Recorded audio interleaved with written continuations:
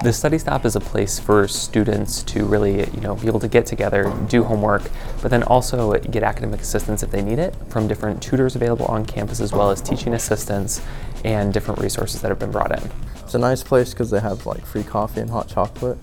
They also have tutors, which physics I like because it's really hard.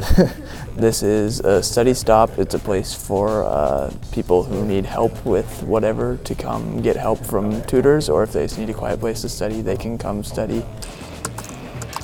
7 to 10 every day. There'll be like a place where you can go and just sit and study. Coming to the study stop really is just helping yourself.